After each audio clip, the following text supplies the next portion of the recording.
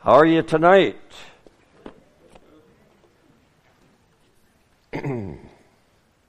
Wonderful to be with you on this beautiful evening and worshiping with the people of the Lord,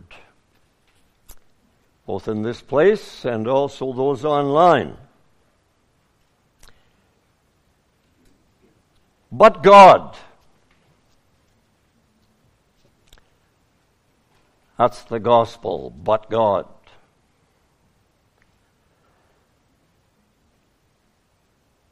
You know what Calvin said back in the 1500s, 500 years ago? He said many things, but one of the things that I really liked was he said that the church is like a theater. Children like to go to movies. Adults like to go to movies. And Calvin said the church is like a movie theater.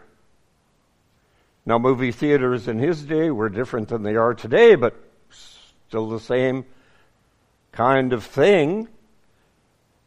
And what he was saying really was that the church is a picture for the world of God and God's things. So we are a picture for the world. In this little church, we are a picture for the world. And of course, God has a bigger picture going on all over the world, in all the lands that are free and lands that are not free. And He's showing the world His picture, a picture of Him. Who is God and what is the gospel? Yesterday afternoon we had a matinee here in this very building. When I was a kid, I loved to go to matinees. And in our little town in Young, Saskatchewan, we didn't have a theater, but we had a town hall. And on Saturday afternoons, they would show pictures, movie pictures. And we kids loved to go to them. Now, that was almost 80 years ago for me, but I still remember some of those pictures and loving to go to see those pictures. Well, yesterday afternoon, in this very building, we had a picture show. Did you know that? I bet some of you did. Some of you were there. We're here. It was a picture show of God in music. It was Handel's Messiah. And it was beautiful music. Helen was there. I was there. Some of you were there.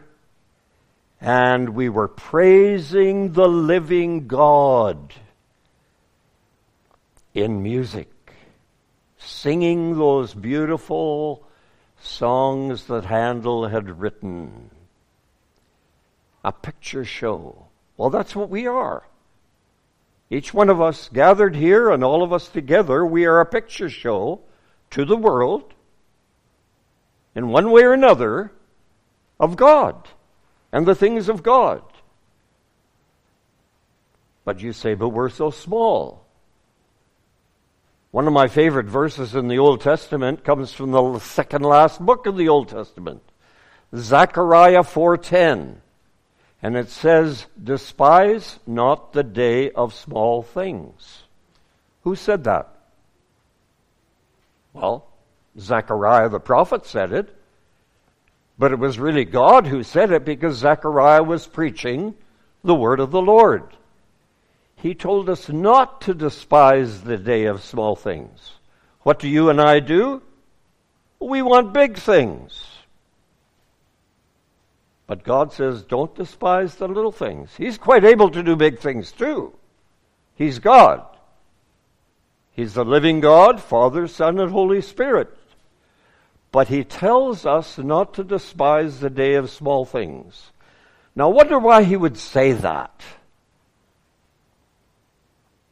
Just before the New Testament came along, 400 years later, God said that. I think maybe it's because we need to think of God in the small things as well as in the big things, don't you? And what does that do? Well, one of the things it does for me is it takes away a lot of my anxiety. Because I want God to do in a big way His big things and to show in the wars and in everything that's going on in this world that He is God. And He says, I'm doing it. Believe it. Have faith. But I'm in the little things too. I'm in marriages and families. I'm in your marriage and family, and your marriage and family, and yours, and all of our marriages and families. But you say, you don't know the trouble I've seen. You don't know the trouble I'm in. You don't know my trauma. You don't know my anxiety. You don't know my loneliness. You don't know my fears. You don't know my troubles. Also, you don't know mine. But the Bible says, but God. Remember Joseph way back in Genesis? Joseph said, you, my brothers, meant it for evil, but God. Then what did he say? But God meant it for good. That's what God said through Joseph. Now before that, were Adam and Eve, our first parents, our very first parents. And our very first parents sinned against God. So God threw them out, right? No, He didn't. God saved them by His grace, the same as He saves people by His grace in our day. And God spoke to Satan, and He said to Satan himself, to the devil himself, I will put enmity between you and the woman, the church. I will put enmity between you and the woman, and between your seed and her seed. Yes, you will bruise his heel, but he will crush your head. Promise right back at the beginning of Genesis. The promise of the gospel. Satan's head would be crushed by the Lord Jesus Christ, the seed of the woman. Do you believe the promises of God? That's what the Old Testament is full of. If you don't believe the Old Testament, you haven't looked at the promises of God that are fulfilled in the New Testament. It's as clear as that. God promised Jesus Christ at the beginning of Genesis. And when we come to the New Testament, we see His fulfillment in that same Lord Jesus Christ. God is not perplexed by the sins of this world, by the wars in this world, by all the troubles that we might see in politics or whatever it might be, all the ethical problems. God is not perplexed. God is at work through them all, but God. So, the message of the Scripture, but God. So I say, and you say, but what about me? And God says, but God. but God. Yes, we can look at ourselves and our troubles, and we can take those to the Lord. But we do that 10 times, and we look at the Lord 1 time. That won't cut it. So we have all our anxiety and all our trauma and all of our fears and all of our emotions, getting upset. What I've learned is for every 1 time I look at myself and this world and my circumstances in it, is to look at 10 times at God. 10 times. Take 10 verses of Scripture that you love and quote them to your own heart and your own mind. And see what that does with your anxiety. See what that does with your trauma. Because with me, calms me right down.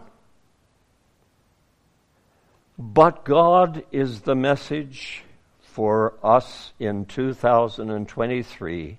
It's the message of Christmas. It's the message that God wants us to get. Children, do you like acrostics? Do you know what an acrostic is? An acrostic is you spell a word, and then what you do is you take each letter of the word and you make it a word. So, gospel. How do you spell gospel? G-O-S-P-E-L. What does it mean? It means God's only Son provides eternal life. Gospel. G-O-S-P-E-L. I do a lot of that with the Bible, a lot of acrostics. Just a simple way of remembering what the Bible is saying. God's only Son provides eternal life.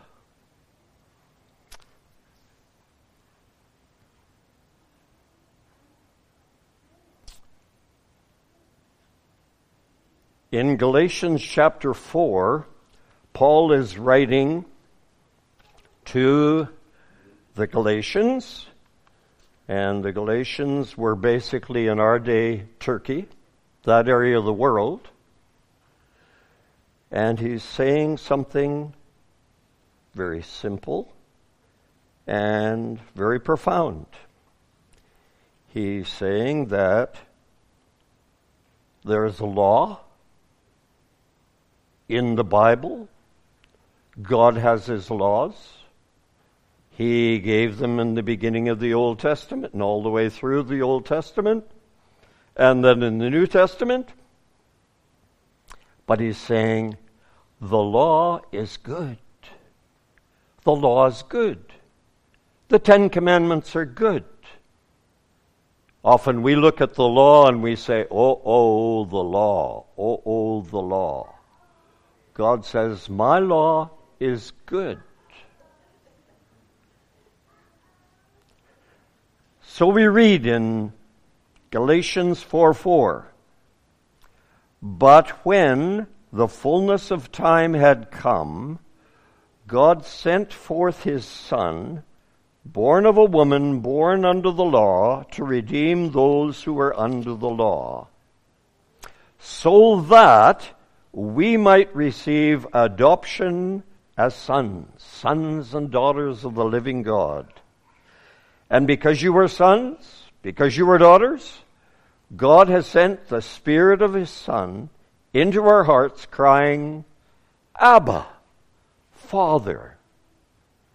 Abba, Father. So you are no longer a slave, but a son. And if a son, then an heir through God. Here's a little story. And you've probably heard this one before. In the middle of the 1800s, President Abraham Lincoln went to a slave auction. And when he went to the slave auction, so the story goes, there was a little girl that was being sold as a slave. And he began to bid on her. Others bid on her too. They wanted her as a slave. He bid to outbid them. And he outbid them, and he won that little girl to himself. And then he said to the little girl, "You're free.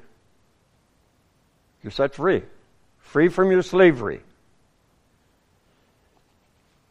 She didn't understand what that meant. What do you mean free? It means you can go wherever you want.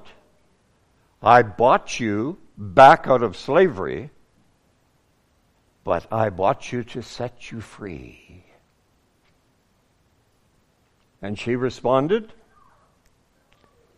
"Sir, if you've set me free, if you bought me back out of slavery, then what I want is to go with you."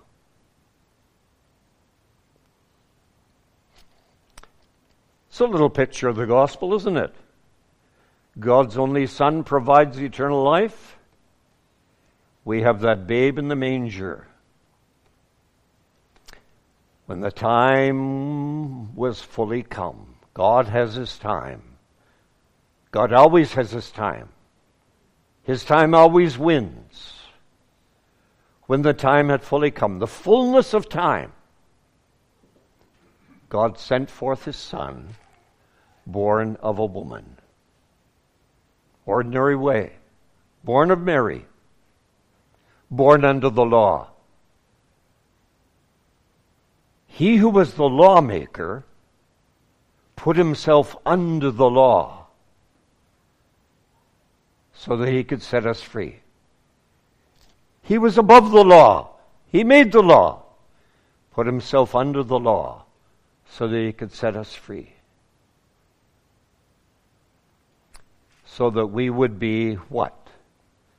Adopted into His family.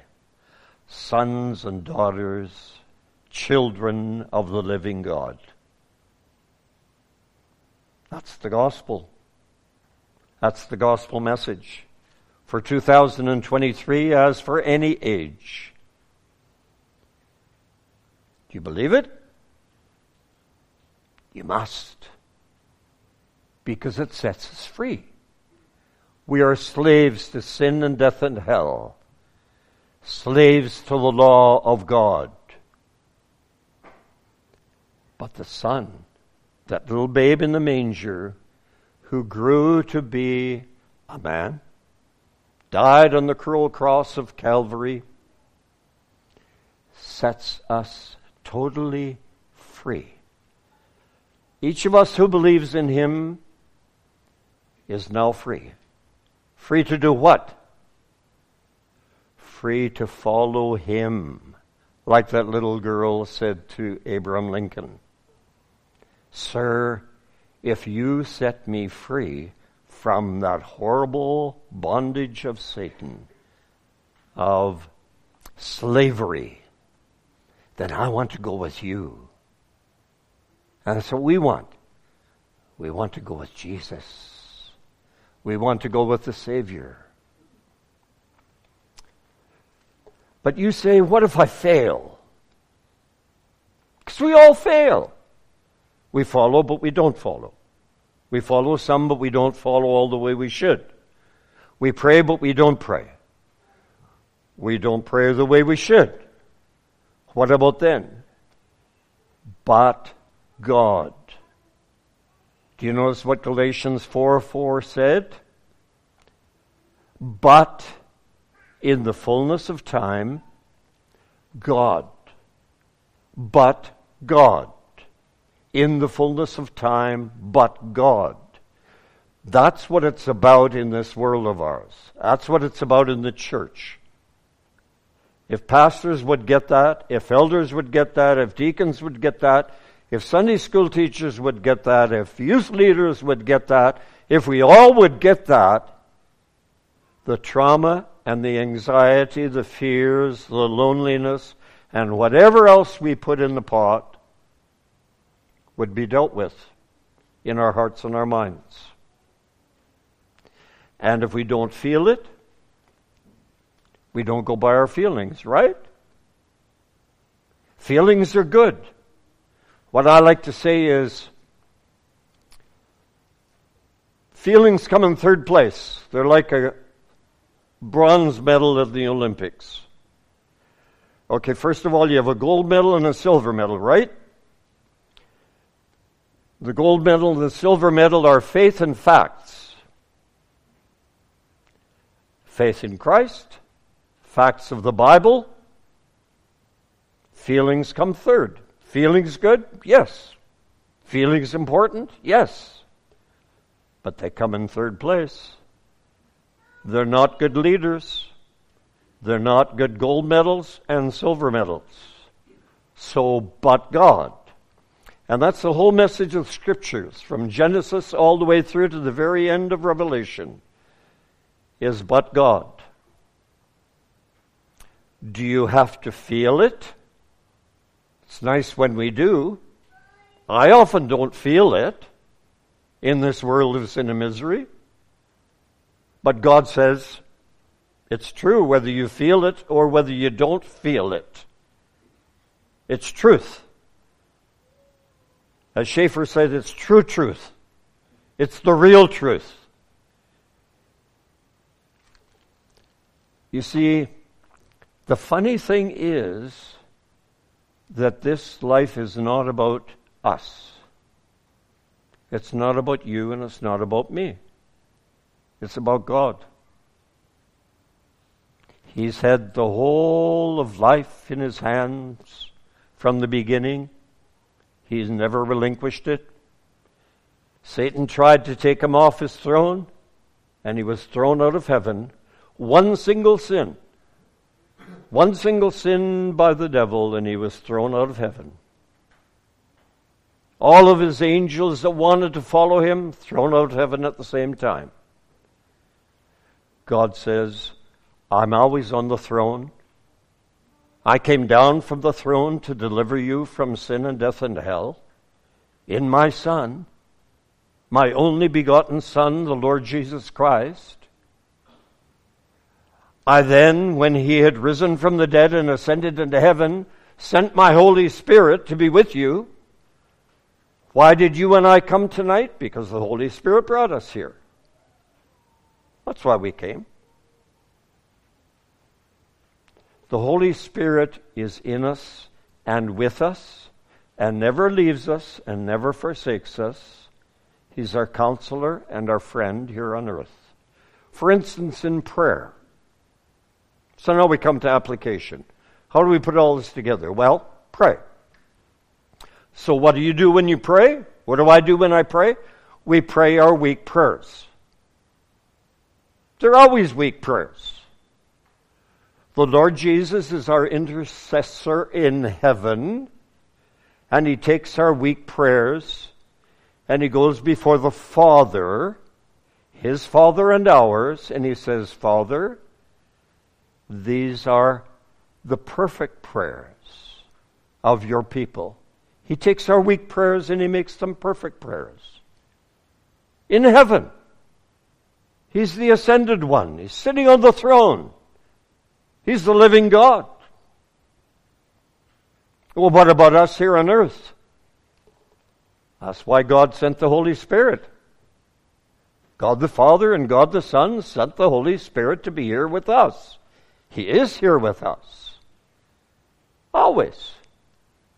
Whether we feel it or whether we don't. And the Holy Spirit then takes our hearts and our minds and the sins and the prayers and everything in us and takes them before the Father, God the Father, and says, just like Jesus does in heaven, He's the intercessor in heaven. The Holy Spirit is the intercessor with us here on earth. You can't get away from Him. Nobody does. He takes our weak prayers from earth and takes them before the Father in heaven. You know what? We cannot lose. We cannot lose as Christians who simply rest in Jesus by simple faith, we cannot lose. And we worship. We gather here like this to worship God. We sing His praises. We pray. We hear His word preached. We go back to our homes. We enjoy our families and loved ones, friends and so on together. We feast, or we don't.